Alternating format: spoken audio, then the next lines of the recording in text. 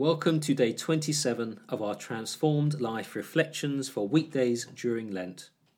Today's reflection is titled Humble Yet Powerful, and it's brought to you by Simon Taylor. Ephesians 3:7-8. I became a servant of this gospel by the gift of God's grace, given me through the working of his power. Although I am less than the least of all the Lord's people, this grace was given me. Have you, like I have, met or worked with or learnt from a truly great inspirational leader? Or maybe you've experienced the opposite. Someone who you learn the life lesson of corrosive leadership from. The researcher Jim Collins has looked into this area of truly great leadership in his book, Good to Great. He found that many people can lead, and there are many so-called charismatic leaders in the widest sense of the word, who take centre stage in a larger-than-life kind of way. They are what he calls level 4 leaders. However, what marks some people out, whether it's with charity, a company, an organisation, is the unassuming level 5 leader.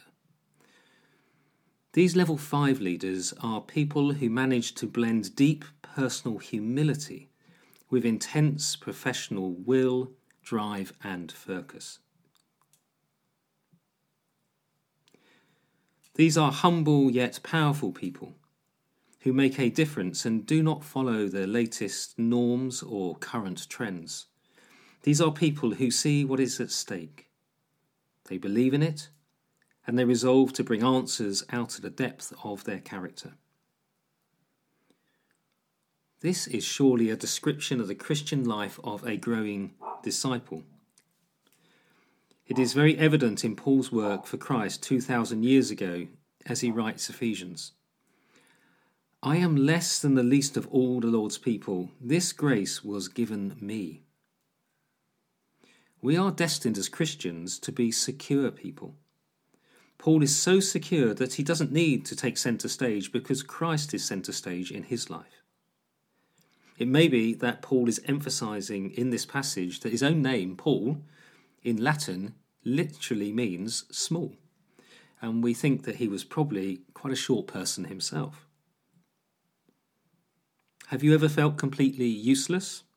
Well, here's Paul, named small, who doesn't stand tall, sorry about the rhyme, in a crowded room, who stands out because he is secure in his identity in Jesus Christ.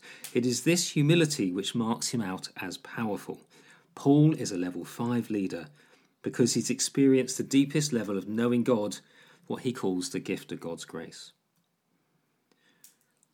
Jim Collins did his research some years ago on these great leaders who are humble yet powerful. More recently, McKinsey & Co. did some similar research. They found that there are just 4 characteristics of a truly great leader.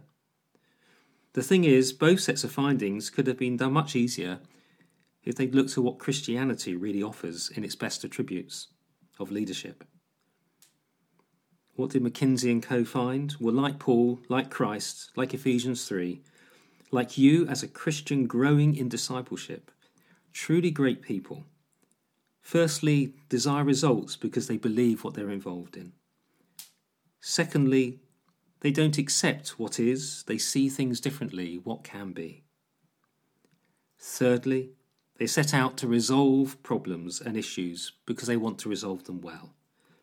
And fourthly, they have a depth of character, of authentic integrity. Those 4 again: believe for results, see differently, resolve situations, and deep, authentic integrity. This is what we're called to as followers of Jesus, surely the ultimate level 5 leader. Today, reflect on your day ahead. Where could you exercise secure, humble leadership in home, work or relationship, rather than take centre stage out of inner insecurity? And today the children are being asked to find someone to give a fair trade Easter egg to. Maybe you could buy one as well. If this podcast has helped you in any way today, then why not come and join one of our church small groups where we're all exploring Ephesians with Dave Smith's Transformed Life Study Guide. We're really grateful to be basing these daily podcasts on Dave's Transformed Life course. So we want to say thanks to Dave and our friends at CWR for their permission to do this. We are not sponsored by them in any way. So please support CWR by visiting www.cwr.org.uk to find out more, and of course we'd love you to get hold of Dave's book and his great material.